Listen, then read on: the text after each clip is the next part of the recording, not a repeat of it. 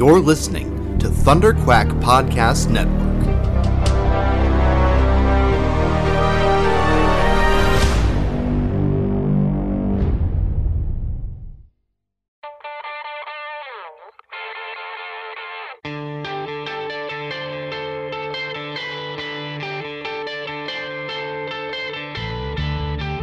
Hi there, this is the legendary Tom DeFalco, and you are listening to the Epic Marvel Podcast.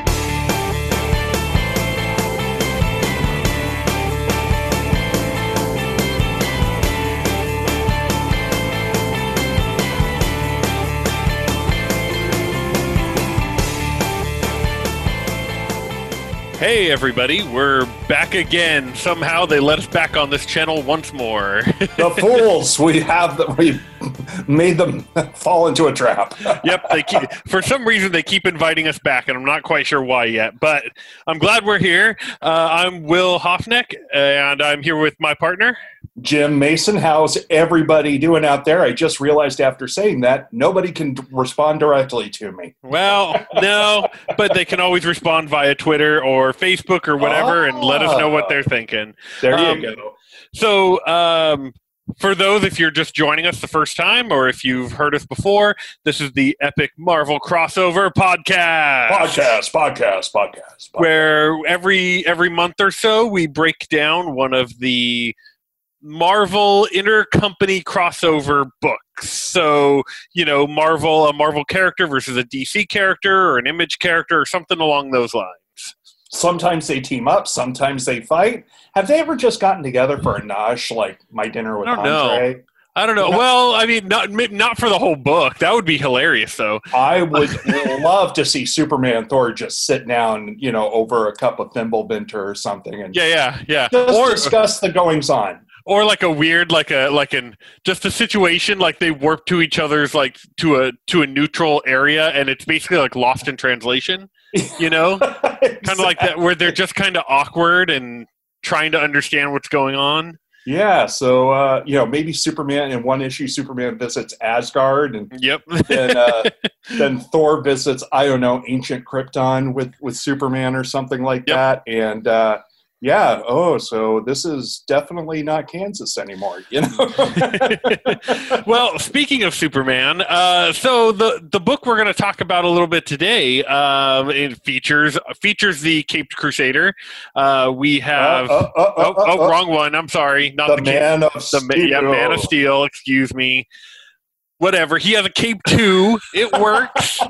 He crusades for justice and the American way and all that.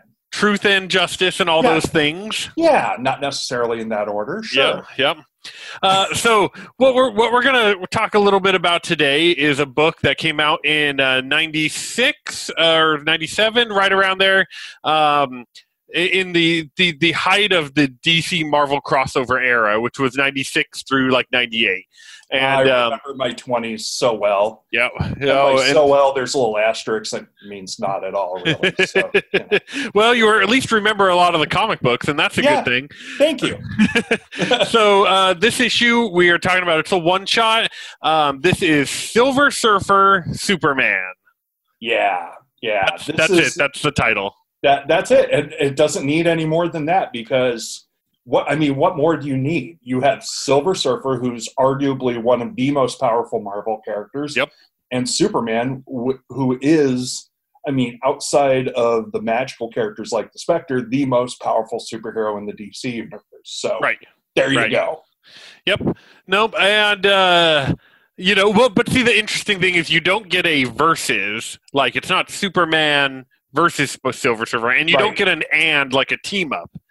Exactly. Silver Surfer, and you just get Silver Surfer / Superman. And that's it. And I'm sure we're going to get into it a little bit later, but it's kind of truth in advertising the way this book is structured. It is. Yeah. And yeah, that's true. It is. And what I'm not going to bury the lead here. I'm going to kind of get right into it, at least a little bit. I just want to start off by just giving an overview here. I liked this book better than I expected to.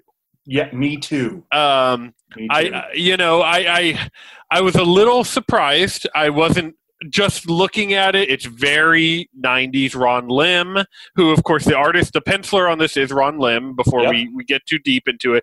Ron Lim, of course, famous. He did a lot of Silver Surfer and cosmic stuff in the 90s. Oh, my God. Yeah, I mean, a lot of cosmic stuff, exactly. And also quite the memorable run on X-Men 2099 back in the day. Oh, that's right. Yeah. I really enjoyed that book. Yeah, from what I can remember of it, anyway. We got Ron Lim. This book is very 90s. It's very Ron Lim. Yeah, you exactly. know, it's what when I look at this book. I mean, it's a little bit. So let me go back up a little bit. Let's go through the credits here. Yes. The writer is George Perez, who, of course, last episode we talked about the JLA Avengers, which was drawn all by George Perez. But in this case, he's taking up the writing duties. He did write with Ron Lim a few times, didn't he? I want to say yes, but I can't remember the exact book. But I can tell you around this time that George Perez was writing, not drawing, but writing I believe it was the main Superman comic, or maybe it was before this. It was before this. Yeah, I think it was before. It was before Death of Superman. But he had a history, I should say, of writing the Man of Steel. Yep, and drawing. He drew the covers. Yeah. And I think he might have done breakdowns, but he didn't do full finishes or anything like that. So we have George Perez on writing duties. We have Ron Lim. We already talked about penciling. And then inking, we have, of course, the Hall of Famer, Terry Austin, back again. On the Mount Rushmore. Yep, making yet another appearance on our show. I'm telling you. I think. Go ahead.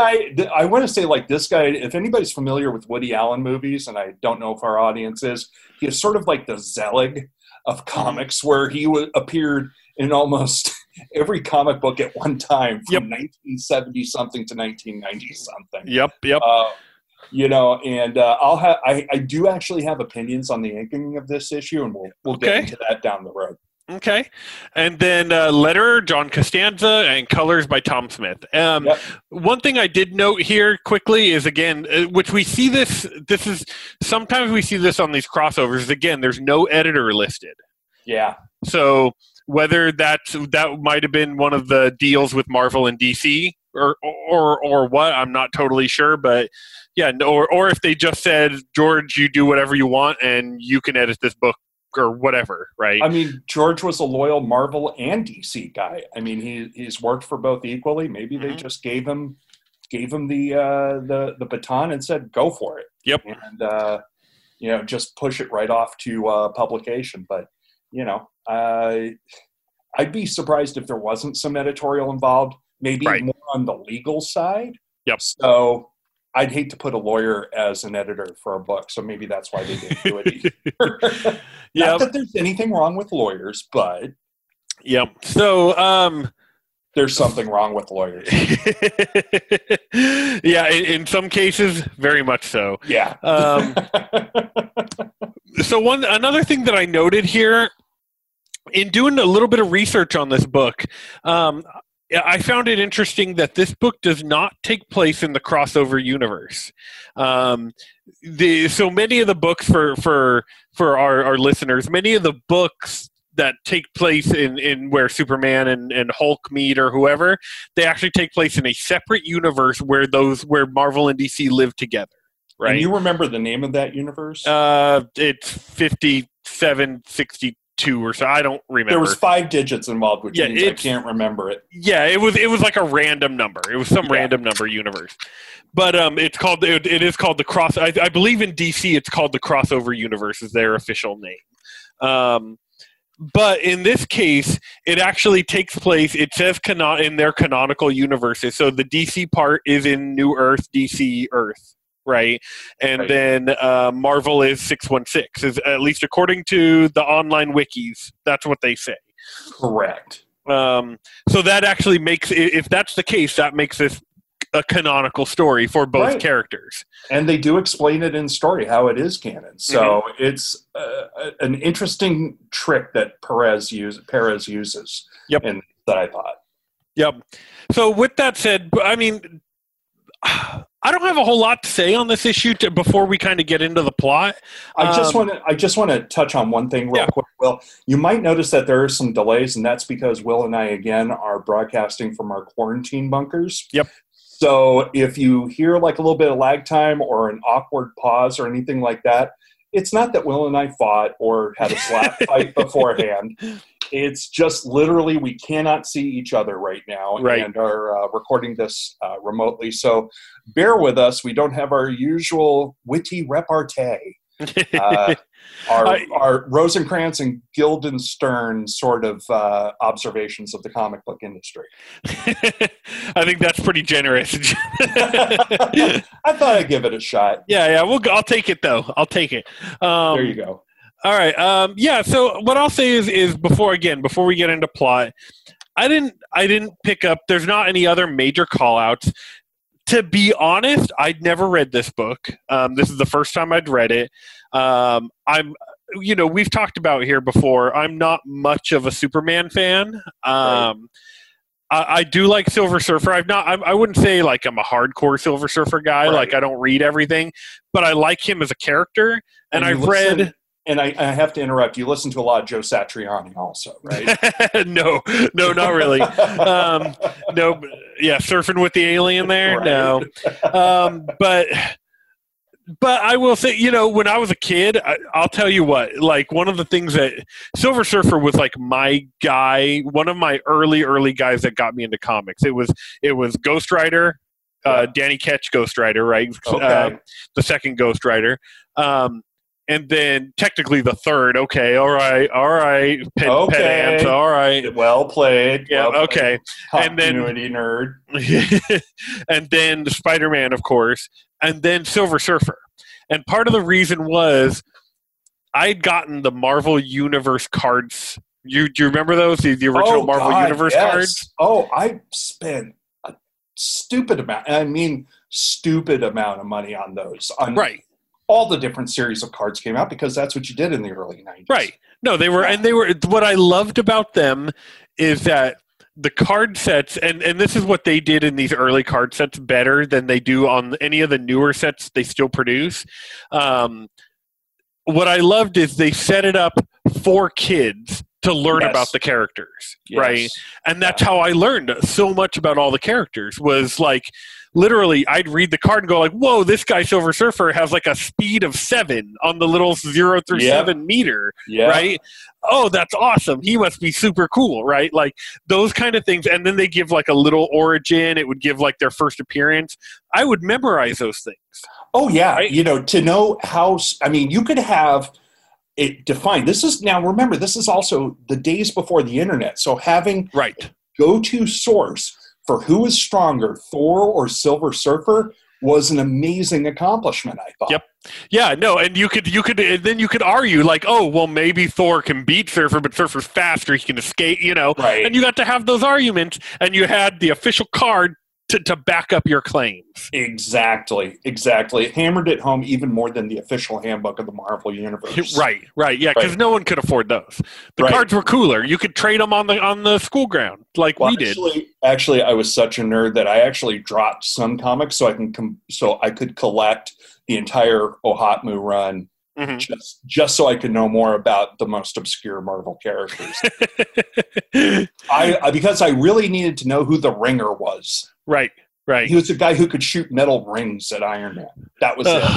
Ringer. Yeah. No, yeah. I love the weird obscure characters. Those are some of the best parts. And speaking of a little bit of, I wouldn't say obscure, but not the most famous of villains in this book is kind of what we're going to be seeing here. That's true. Kind of a deep cut, but appropriate for the story.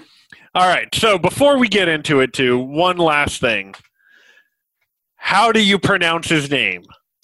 You got to You got to give me your. Everyone has a different pronunciation. Now, I believe I heard this. I might be mispronouncing it based on what I remember from Superman the Animated Series 20-something years ago, but the way that I pronounce it is Mxyzptlk. Okay. All right. That's how I say it. And the one thing is you could say Mxyzptlk, Mixie, Mixmaster J, or Mixmaster P, I should say, but Mxyzptlk to me sounds the closest to the intent that, when all the fifth dimensional imps like Batmite, and I forget Aquaman's imp. Yeah, when all the imps were assigned to various DC characters, that's kind of how I read it. All right, so I've heard it a couple different ways. I looked on a couple of the different old cartoons, and and everyone seems to have a slightly different kind of pronunciation. Mm-hmm. I've kind of settled on Mxyzptlk is kind of just how I settled. But you know what? I think we should just go with Mixie. Probably. I like it. I think we can agree on Mixie. Yeah. So before, now that we're talking about him, who the heck are we talking about? Is what someone who doesn't know what we're talking about is saying. Can you kind of give us a little breakdown on who Mxyzptlk is? Yes. Hold on. For those at home, just give it one good college try, Will. Okay. You can do it, Mr. Mxyzptlk. Pittlk. ... Close enough. This is spelled MXYZ. Yep. PTLK. No vowels. That's it. Only one, and I mean, Y is an arguable sometimes vowel. So now we know how to spell it. Tell us a little bit more about him, about who Mr. Mixie is. Yes. Mixie, he's a guy debuted, I want to say in the mid-1950s of Superman comics. And he was, and I hear some tapping on a keyboard, so Will might be looking up some specific dates. But 1944. Wow, even earlier than I thought. He's a golden age character, Superman number 30. Wow. Okay, so Mixie is a more storied character than I gave him credit for, but he definitely appeared before Batmite, which is an abomination of a character. The bigger point to make, though, is that I think he started a movement he was still kind of a Silver Agey kind of character, even though he debuted in 44, learning that, because he was there to be this omniversal foil for Superman, where he was a trickster god in a way. He is a guy who can actually warp the very nature of reality. He can, turn Superman's head into a pig head and, make the sky full of rainbows and unicorns, or, transport him to a land composed entirely of chutes and ladders and candy canes. I mean, and sometimes some creators have taken a much darker view of Mixie. Creators like Peter Milligan or Grant Morrison, have really turned him into kind of a twisted demonic character in a way. Mm-hmm. But still always playing him as a trickster, where Superman has to use his intellect to get through it. He can't punch or heat vision his way through an argument or through a debacle with Mixie. He can't brute force him. Can't brute force his way through it. And for people who are more familiar with science fiction television, he's very much like Q from Star Trek The Next Generation. Right. I think that's actually, I hadn't even thought of that. I think that's a really great analogy. Thank you. He's a guy that's there to test the intellect, willpower, and dedication of the hero. And, and there's a reason why he's lasted as long as he has. Plus, if you watch Superman the Animated Series, he's voiced by Gilbert Godfrey. It's amazing. And uses his actual, now I thought it was 50s, but now 40s era design, because originally he looked like Elmer Fudd with a bowler hat. Right. And then they applied the more sci-fi ensemble to him. But overall, kind of a cool character and really weird. And he has this unique weakness where Superman, at the end of every fight with Superman, he has this curse where if somebody can get him to say his name backwards, don't make me do that, Will, he will have to disappear to his dimension for at least a month, to his home dimension for a month. So, gotta love Mixie. So it's got a little bit of like a Rumpelstiltskin-y type kind of mythology to him. Exactly. Yeah, and in fact, speaking of, so you mentioned Gilbert Gottfried, he also did appear in the 1993 Lois and Clark, The New Adventures of Superman. Oh, yeah, that's And right. he was played then by none other than Howie Mandel. Yep. Yes, he was. And did Howie have his hair back then? I want to say yes. I think he still had his hair back then. Yeah. I don't remember. I'd have to pull up a picture of what he looked like in the series. I don't quite remember. Right. But I do remember watching that series as a kid. He was definitely not the AGT Howie, is all I'll say. So. Yeah, right. Okay, so with that said, the other main villain in this book is the Impossible Man. Right. Essentially, I mean, just to throw this quick commentary in there, the Impossible Man, who was a Fantastic Four quote unquote villain, again, more of a foil, because he wasn't out to really hurt anybody, but he was this kind of impish character that was there to devil the Fantastic Four. And you can kind of say that Stan might have been inspired a little bit by the Distinguished Competition a little bit. Right. And that's the interesting thing about this book is that basically these two villains are kind of like versions of each other. They're tricksters, they're imps. Exactly. Right? And they're little, they're goofballs, they're not scary villains by any means. No. And especially the way Perez writes them, I think you can hear the voices of these characters as being completely cartoonish and keeping with the canon of these characters. And I mean, and he draws them that way. I mean, they are cartoonish. They're completely cartoonish. Yeah, and I mean that's kind of the interesting thing about this book is we're dealing with kind of cartoonish villains. So, with that, anything else before we just kind of dive into the plot? No, I'm getting my snorkel. Let's dive right in. All right, so this book opens up with a. It's kind of got a standard form that we actually see quite a bit in these crossovers with little prologues to intro. Yep. And the actual name of the story is Pop. Yep. That's the name of the story. That's what they went with. Yeah, exactly. So that kind of tells you right off the bat we're dealing with something a little whimsical, right? Yes. This is not a serious story, and so we start on Superman. Superman. I had to write this down because, again, I'm not a huge Superman fan. I haven't read a ton of Superman, but like the thing that cracks me up is this story is Superman on patrol. He actually says this: "I'm on patrol." He's just flying around the city patrolling, and apparently he works on a clock too. I had no idea that he keeps time. Right. It's patrol hour. Right. And which to me is the most asinine thing for Superman, who can hear like anything in the town, who could see through anything. Why is he even bothering flying around? And as a DC fan, they've established that he really doesn't need to sleep. He sleeps for a few hours a day to basically put his mind at ease. Yeah. But he doesn't. All of his nourishment and his biological functions are supported by solar energy absorption. Right. So that's me pushing my glasses up my face. And but he feeds off Earth's yellow sun. Yes, when under the powers of a yellow sun, but under a red sun, he has no powers. But it's just an interesting thought, and it's kind of a throwbacky. Again, it kind of sets the stage a little bit that this is not the current Superman because. This is 1996 this came out? 96, 97, yeah. 96, right 97. Superman had been killed by Doomsday, blood and guts and awful stuff. And then the electric Superman came a little bit later. And it was just, Superman was going through some weird S-word stuff.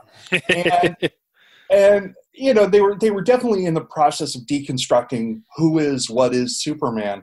And it was just kind of a throwback to, well, I've got another 5 minutes on the clock, and then I'm going to go home, have dinner with Lois, and maybe watch Family Feud. Yep. That's, unless, of course, Brainiac attacks, and, well, there goes my evening. That's the Superman we get here. Right. So Superman is flying around, and then he decides to see what's going on at LexCorp and uses his X-ray vision to find out that Contessa is spying on him. with a spy drone. Right, because at this time, this is in a sort of weird period where Lex Luthor had gone underground or was dead. It was not known at the time. Mm-hmm. So, like, the big crime boss at the time was this very mysterious Italian noblewoman named Contessa something, something, something, which will be revealed later in the book. So, yeah, very long name. Yep. And really, all this does is to set it up so that she's watching him. He's watching her. If Superman does this, and this is something else I've noticed while reading a few of these Superman crossovers, he's kind of a bitch, like, once in a while. Like, I mean, he always seems to kind of... But you're kind of a bitch. Like, he kind of stops and, like, makes, like, little kind of like snippy comments, right? Like he did in the Superman Spider-Man talking crap about New York, like, right. and like here he's like, oh, you're spying on me? He basically gives her the finger. I mean, right. That's basically what happened. It kind of reminds me the comedian Robert Wool, who played oh God, what was the name of his character in the Batman '89 movie? He played Knox, Alexander Knox, the photographer, reporter for the Gotham newspaper. But Robert Wool was a stand-up comic in the 80s and 90s, and he would talk about the old Superman TV show where the gangster, because Superman every episode would confront a fedoraed gangster, and he would empty his revolver, bang, bang, bang, bang, bang, bang, 6 shots, and then when the mobster, and he'd just stand there as these little animated bullets would just bounce off of his chest, and then the mobster would just look at his handgun and throw it at Superman. Then Superman ducks. Right. When Robert Wool says, and this is the character I think Perez was involved, he would say, and forget the language, Robert Wool would put his hands on his hips like Superman, just say to the gangster, he should stand there, take the gun in the face or whatever, and just say, you stupid bastard, I'm Superman. Yep. And that's kind of the Superman we get here, is the sort of, I know I'm invulnerable and screw you. I can do whatever I want because I'm Superman. So, but this is all set up basically because what happens is Superman, while she's watching him, he disappears in a pop. Yep. Pop. Or should I do what? Should I do this? Can you hear it? Yep, a little bit. bit. I'm making the popping noise on my mouth. It's not coming over the internet. Like that. There you go. But yeah, he's gone. Snap of the fingers. So we move from that to a prologue of Silver Surfer. And he's flying through the cosmos as he does. Right? This is what Silver Surfer does. He's essentially on patrol through space. And he's depressed. Which is, again, that's pretty standard for Silver Surfer, right? He was only caught on Earth for 30-something years, and then finally uses a trick with the help of Reed Richards to get off the planet, and then goes into space. Oh, I'm finally free, and I'm still depressed. He is the most existentialist character in the Marvel universe. Yep. So he flies around, and he finds a new planet being what he thinks is being born, but he hears voices crying out. Right. He starts kind of looking for him, attempts to look for him, wonders what's going on, when all of a sudden, pop! Yeah, pop! He disappears. But the planet, I got to give Ron Lim a lot of credit here. When I looked at the prologue page for Superman, I wasn't as impressed with Ron Lim, the artist of The Ordinary. Yeah. Just building cityscapes, cops, that sort of thing. It was. And also, this is the point I was going to make about Terry Austin. Terry Austin's inks were very scratchy, which I'm sure were indicative of the line work that Ron Lim was using at the time.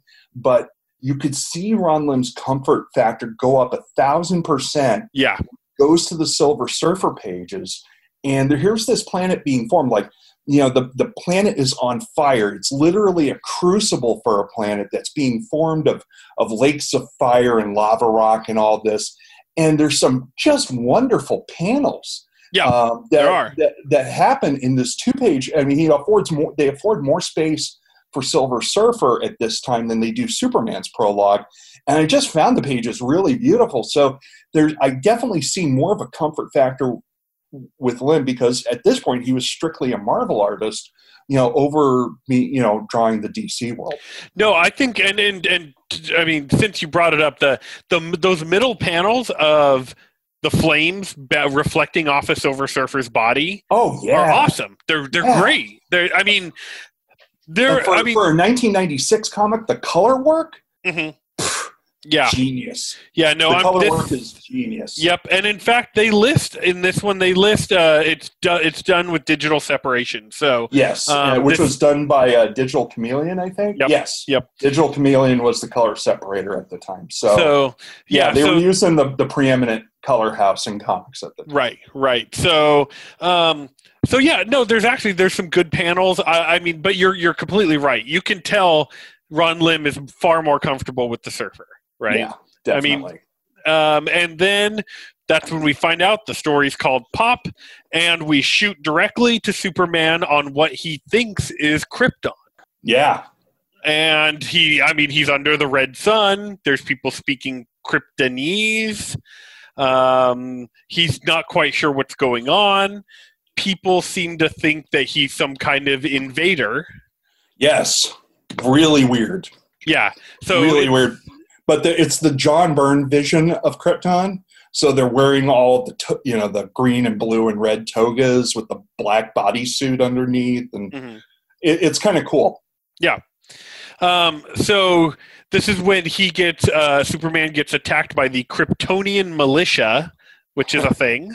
Yeah. Well, General Zod had to be general of something, I guess. I guess so. And he tries to tell them, hey, I'm the son of Jor-El. And they're like, we don't know who the hell Jor-El is, so we don't care. You're an invader. I read this as them having an accent like New York cops. Yeah, right. Get out of here. No Jor-El around here. Beat it, you hippie.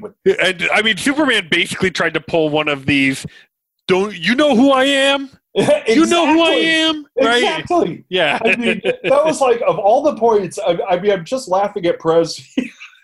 I'm walking here. Yeah. So. Hey, I'm trying to be super over here. Right? Yeah, get out of here. Forget about it.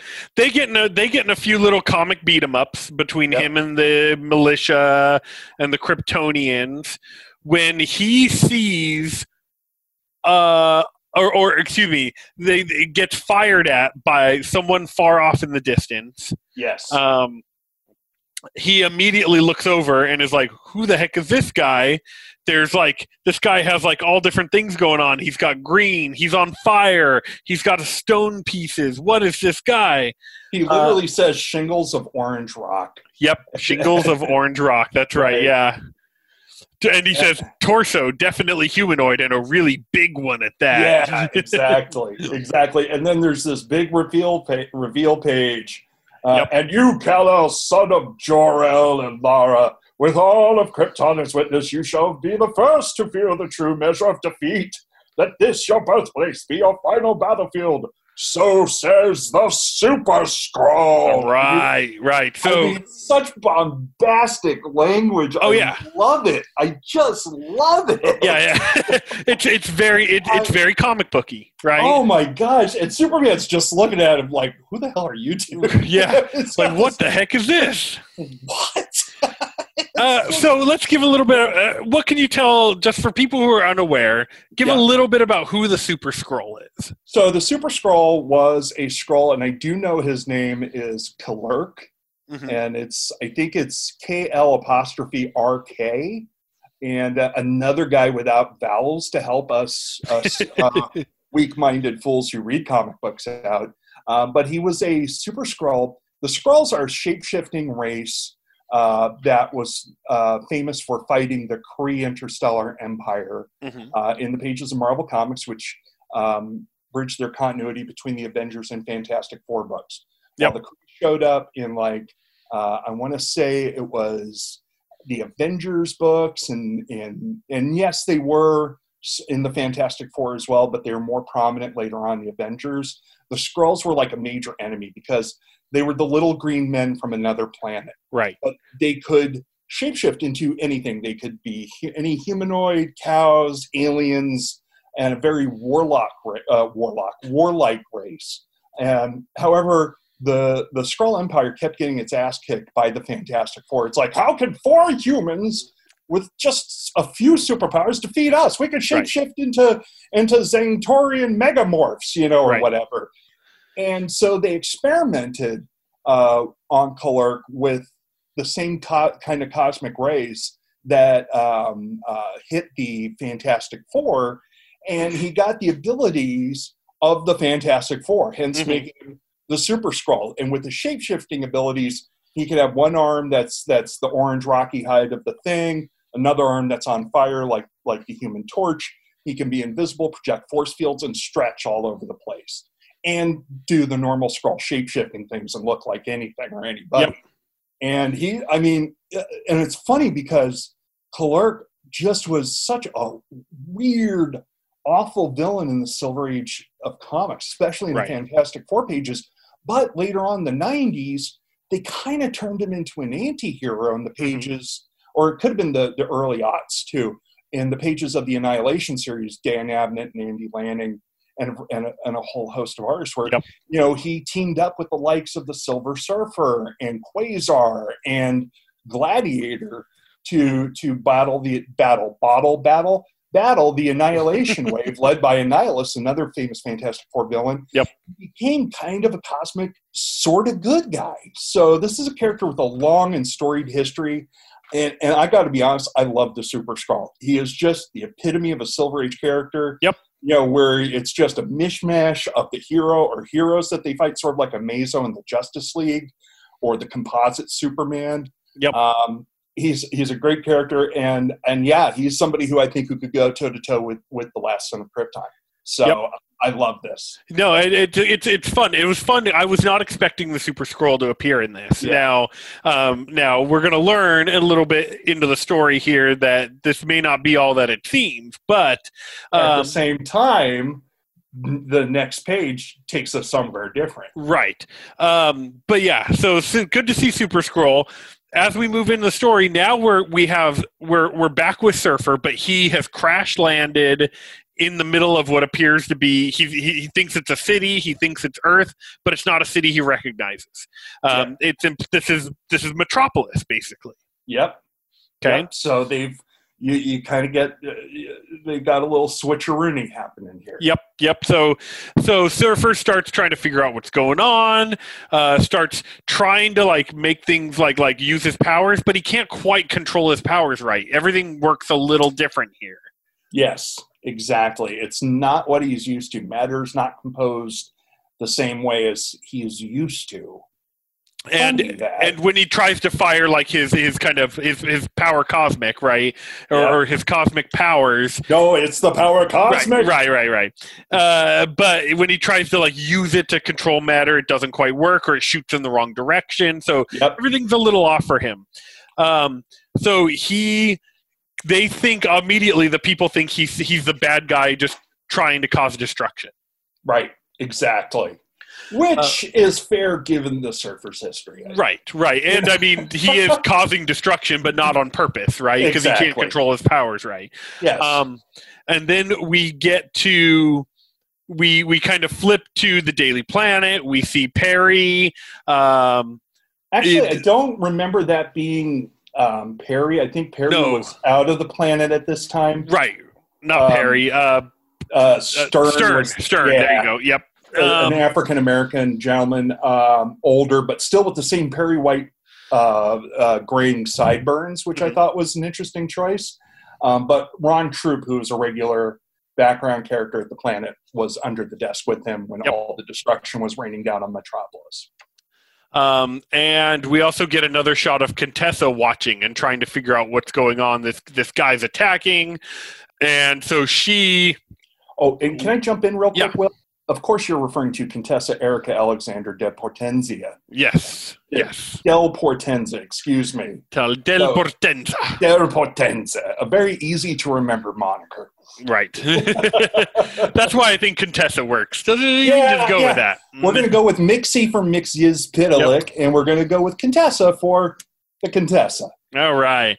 Yeah. So she basically sees this happening, and she launches some robots, some Flying drones, robots, yes. right, to kind of attack some LexCorp robots to attack the Surfer and destroy him.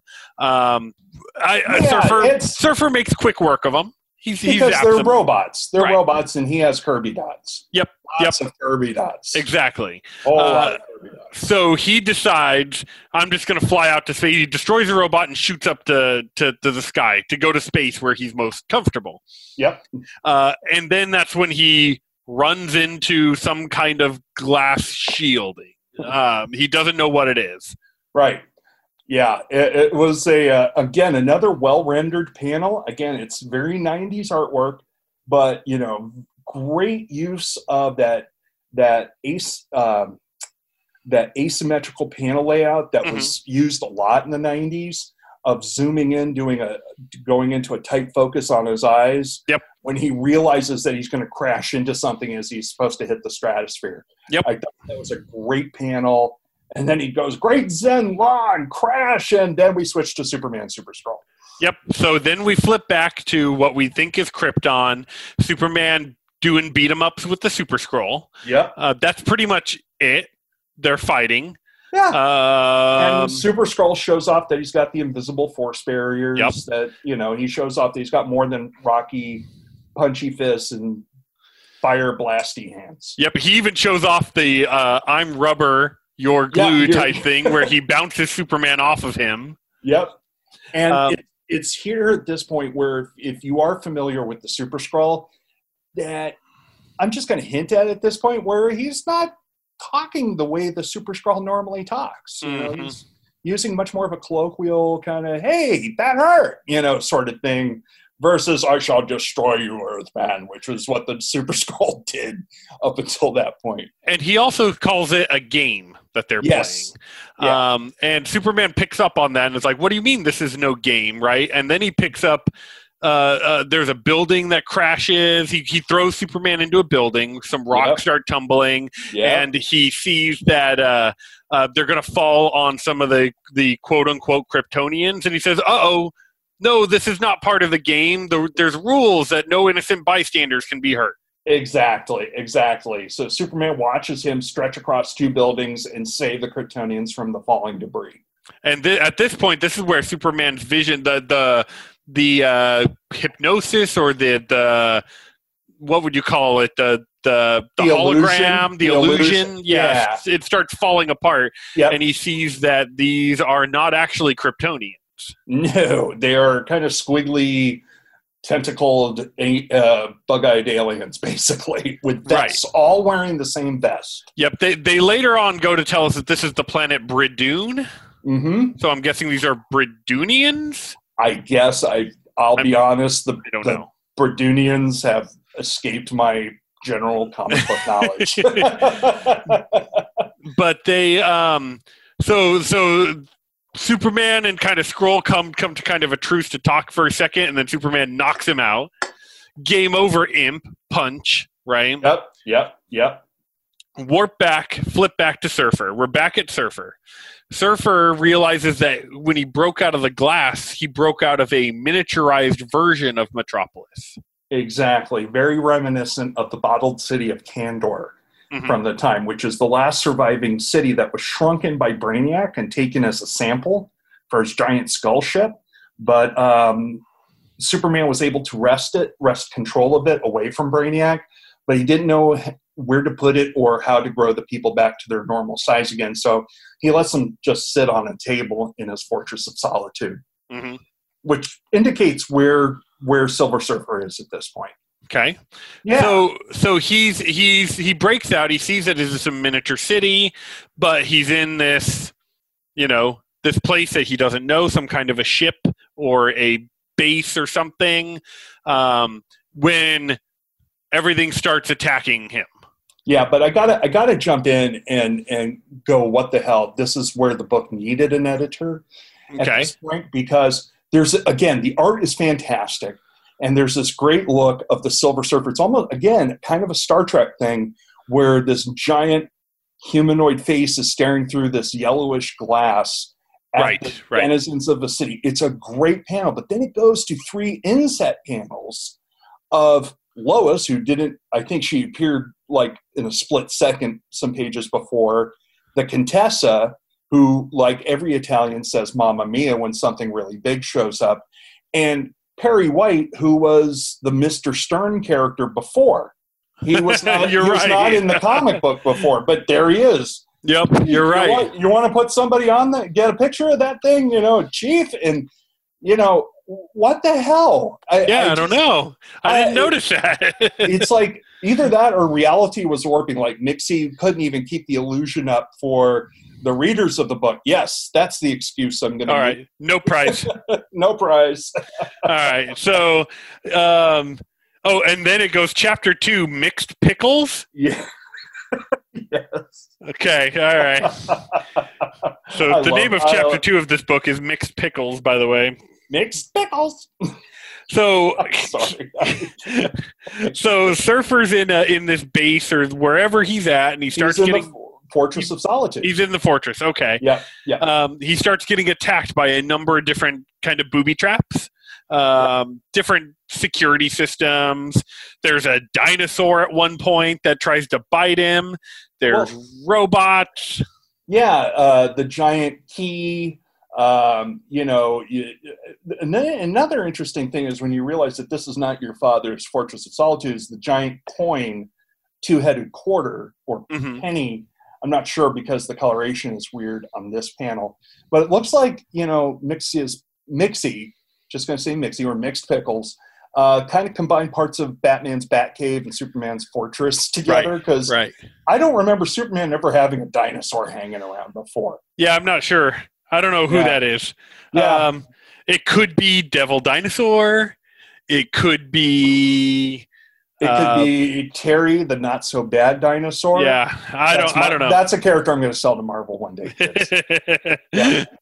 But then he gets attacked. Now, it was canon at this point that in the fortress was a giant mecha suit, which was called a war suit, which was in the John Byrne written, Mike Mignola drawn World of Krypton miniseries. And this war suit would just be hanging out in the background all the time.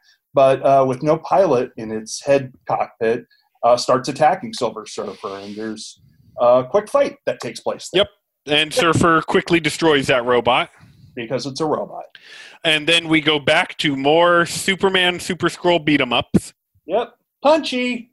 And he tries to even turn invisible on Superman, and Superman still can beat him. To a pretty hilarious panel when Superman realizes who he is, that this is not actually Super Skrull, and then punches him square in the nose, and you get one of like cartoonish punch in the face panels. Oi! Yep. That's right. I'm looking at the page now. Super Skrull, or whatever this thing is, says bingo. Yep. And see, the thing is Superman thinks this is Mxyzptlk. Right. Yeah. And I think that's a logical guess at this point. Yep. But nope. It's our other friend that we mentioned, Mr. Impossible, or excuse me, the Impossible Man. Yes, from the planet Pop-Up. Another imp-type character, like we talked about, a very cartoonish character, an early Silver Age Fantastic Four. Yep. And I swear the panel of his reveal looks like Eric Larson drew it. It does. It looks very It looks very Dragon. Yeah, it just makes me go, wow, that could be in a Savage Dragon issue right there. Mm-hmm. I noticed that same thing a couple of times where there was a couple panels where I went, that looks kind of Larceny. Yeah. Which was, it was, hey kids, it was the 90s. Yep. That's just a general refrain. But yeah, and then we go flip back to the Silver Surfer fighting robots in some kind of the fortress-ish of Solitude-ish. Yep. And this is where we see the silhouette of Mxyzptlk. Yes. So Mxyzptlk is in the book, but he's the one messing with Surfer, and then we got Impossible Man messing with Superman. Right, exactly. And it does a good job balancing the two conflicts page by page. So then we flip back to Superman, and he's trying to deal with this little imp character bouncing and warping around and just being with his tongue hanging out weirdly. Yep. I mean, his tongue just it's terrible. Look, terrible. No, he's just being an annoyance. Yes, right? I mean, that's really what he is. This is when Mxyzptlk. Well, trying to think of how this goes. They're in their warp world, right? Right. The sort of white panel world with this white void. Right. And that's where he's describing how he met Mxyzptlk, and it was sort of like a love-hate relationship at first sight, I would say. Yep. Since they both can kind of pop in and out of existence, they met in this little warp world where they go when they pop out of existence for a minute. Exactly. And then they decide to kind of play a game with each other, to kind of mess with each other's villains, or nemesis, I guess, not really villains. Yeah. But that's essentially the story. Impossible Man tells Superman the whole story. Yep. And he says, "Hey, I win because I tricked you first," kind of thing. Exactly. And, of course, there's more slugfest that takes place. Impossible Man shows up back in, or goes to the DC universe where Mxyzptlk is playing in his game with the Silver Surfer. And, of course, Mxyzptlk takes a dim view of that, especially, the Surfer just blasts him literally into pieces that he later reforms himself from.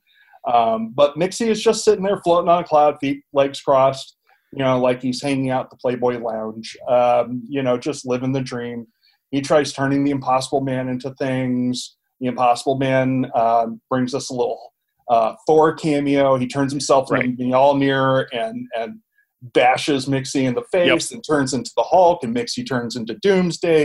And it's just this great sort of cartoonish fight sequence. Right. Yeah, for a lot of pages. A lot of pages. And they cycle through like a lot of the roster of the Marvel and DC universe from the perspective characters' points of view. I really enjoyed it. Yeah. No, it's fun. There's not a lot to go over with it, but it's fun. There's a Thanos for a second. There's a Wolverine. There is a Plastic Lobo. Man. Yeah. There's a Lobo, Wonder Woman, Cyclops, Batman, Mr. Miracle, and then even a Galactus at one point. A big Galactus.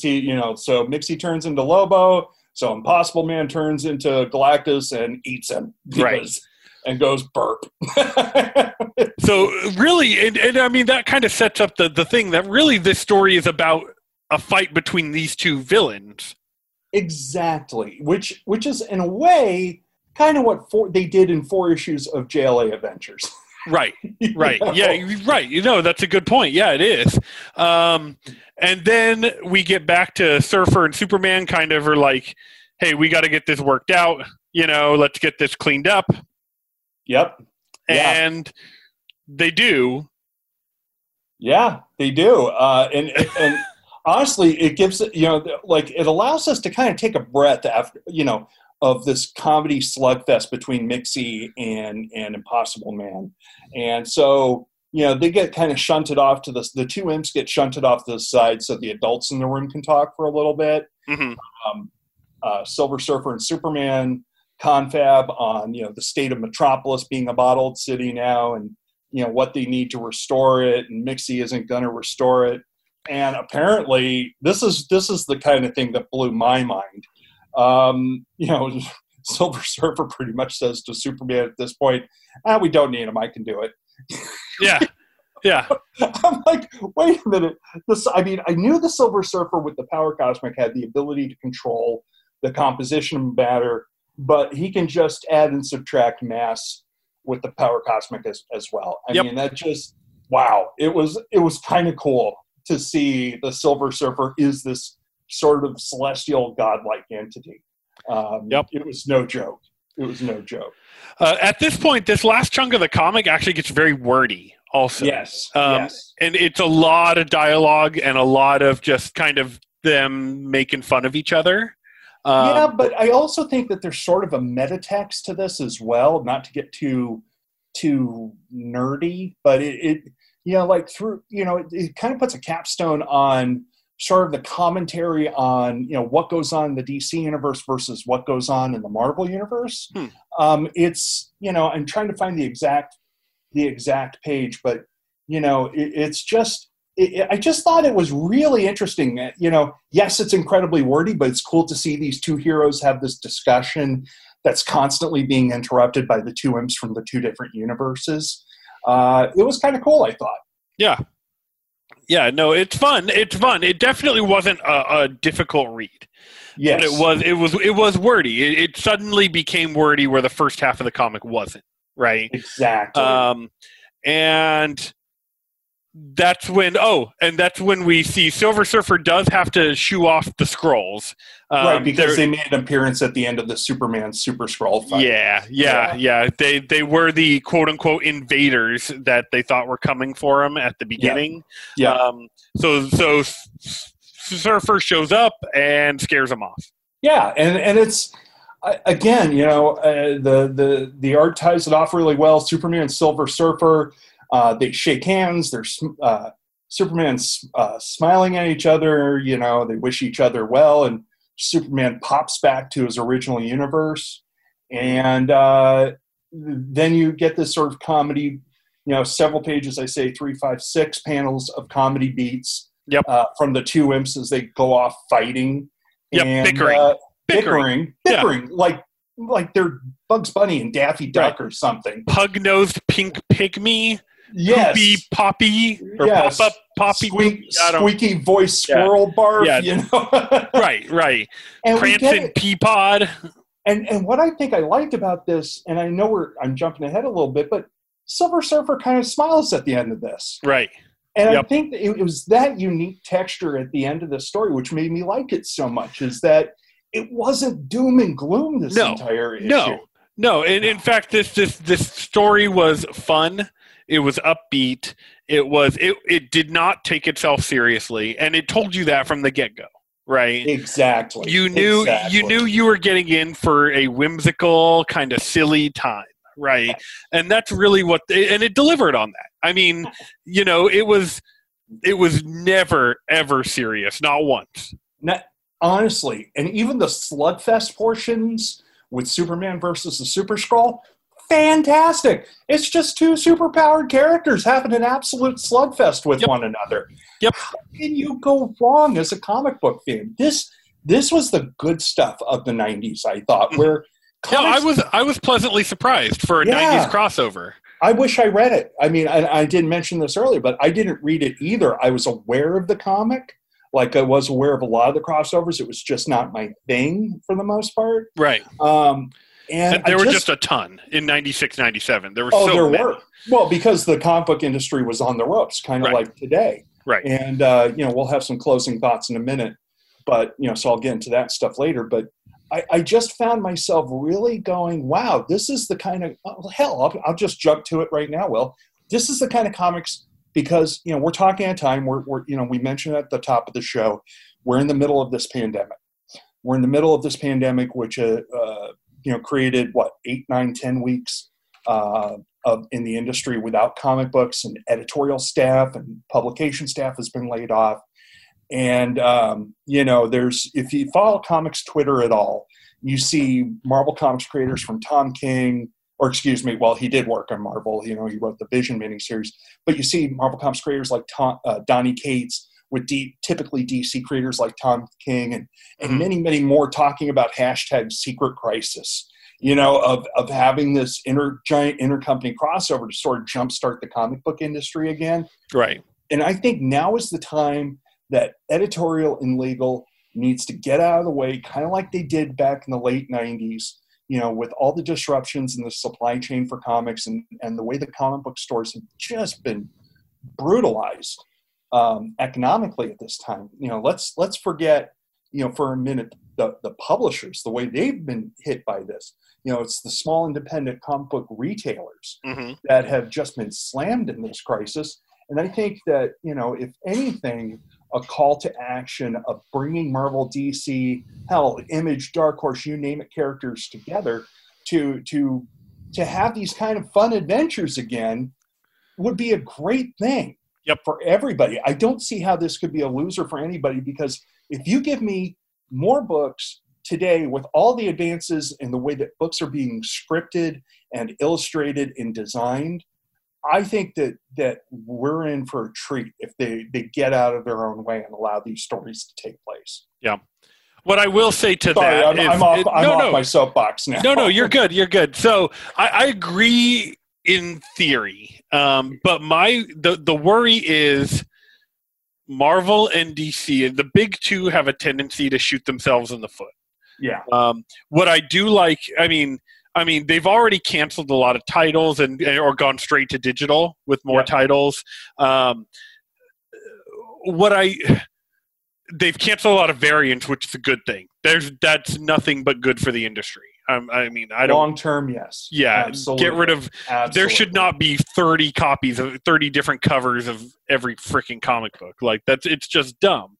And who sorry to go industry talk here, but who are those 1 in 1,000, 1 in 10,000 variants going to? They're going to the big distributors. They're going to the big online retailers. They're going to the stores in major metropolitan centers with a dozen or more locations. Right. No, they're going, and then who's buying them? Speculators. Yep. They're not being bought by the people who read the book. They'll never crack that book open. Yeah. Right? And if I were to push Dan Buckley into a corner and say, "What's the deal?" he'd say, "Well, we're trying to stay afloat." And I get it. I totally understand the raison d'etre behind this. But, I'm sorry to get off on this tangent, but, it was the same thing that nearly crippled the industry 25 years ago with the speculator covers, the chromium, the holograph, the foil, you name it. And now they're just doing it with getting, a 1 in 1,000 variant done by Olivier Coipel or Ariel Olivetti or you name it. All of which are great covers, and you can get them in the online editions. But why? No, I'm sorry. But back to my point though about the whole thing was they shoot themselves in the foot because they think that going and saying something like, "Look, there's a crossover," they think that's what it will sell. Yep. When what they need to do is go, we're going to have a crossover that has a good, strong story with some good, strong, interesting art that actually means something. Right.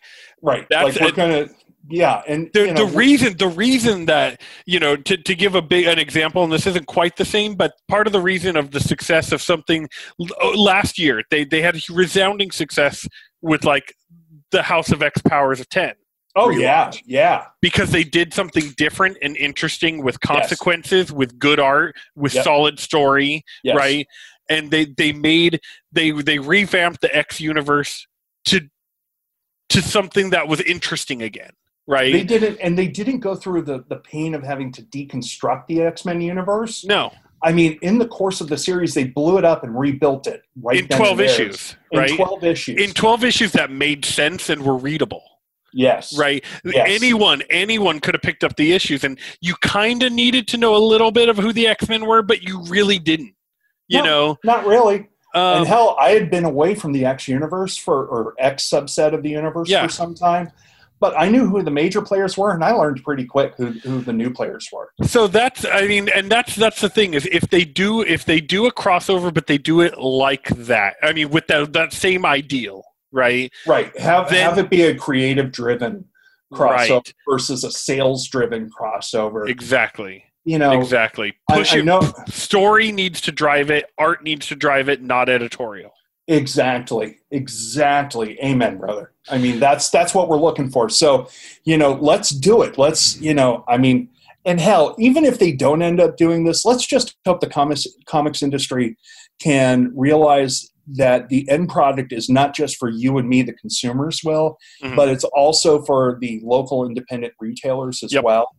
And they're kind of end user as well. They are more the end user of the comic product than we are. We're the recipient of the stores taking a gamble on ordering X number of copies of a particular book. Right. So I would say, yes, look, let's, I want the industry, the publishing industry, to support the retailers, and in turn, the retailers, if they take the chance on said books, we the fan base will support the retailers. Yep. Until they can figure out a better distribution scheme that serves everybody. Well, times are changing. So. Yep. So let's kind of wrap this up. This was fun. This was a fun issue. It was much better than some other ones that we've read of recent. It was not dumpster fire, lake of destruction. Lake of dumpster death. Awfulness. Punish. Man. Yeah, no, none of that. Punisher bats.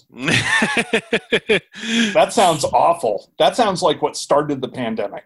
Punisher bats. So for next episode, you're just going right past that. I am. I'm going right past. I'm shooting through. I'm running through the finish line on this one. So for next episode, we're going to stick with this era of crossover. Yep.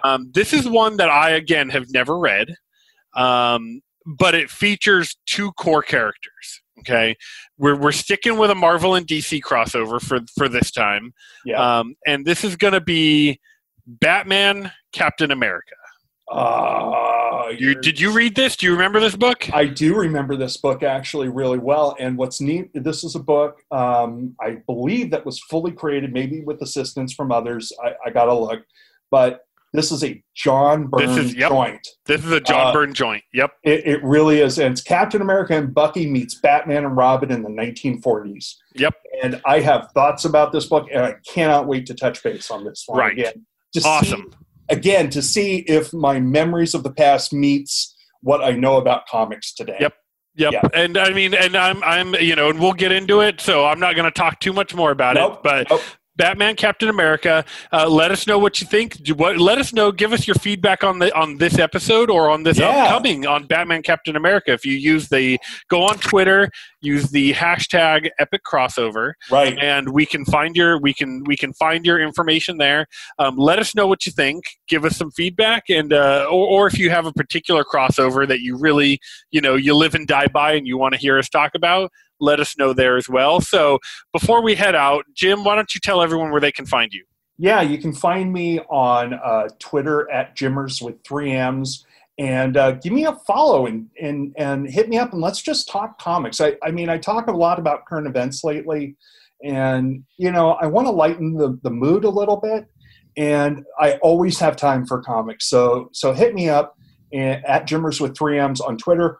Or at Jimmers with 5 M's. Don't make me go into it. If you're following the podcast, I can't keep telling the story.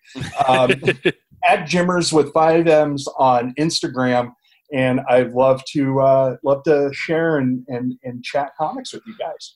Awesome. And then you can find me also on Twitter talking comics most of the time, occasionally current events. But you can find me over there on Twitter at GoldenBoyPhoto1. It's my comics talking, my comics dealing, my trading, everything. We kind of do a lot of comics over there. You're overall geeking. Yep. Yeah. I love it. I often will do like rereads of comics and kind of post panels while I'm rereading, and kind of give thoughts or things that I find funny. So head on over there and let me know what you think, and let us know how you like this episode, and make sure to keep listening to the Epic Marvel podcast feed. Curtis Finley and his team of other people he works with are doing good work over there with their podcast. Yeah. He's also been doing if you've been following, he's doing Facebook Live videos lately where he's going over issues of What If that are really fun. So give those a watch and a listen if you get a chance. And I think that's everything I got. That's everything I got. And, I like to sign off, kids, by saying, hey, kids, go read some comics. But I'm also going to say one other thing, and I'm just going to keep it just to this point alone, and just be kind to one another. Yep. Be kind to one another and read comics. It's possible to walk and chew gum at the same time. All right.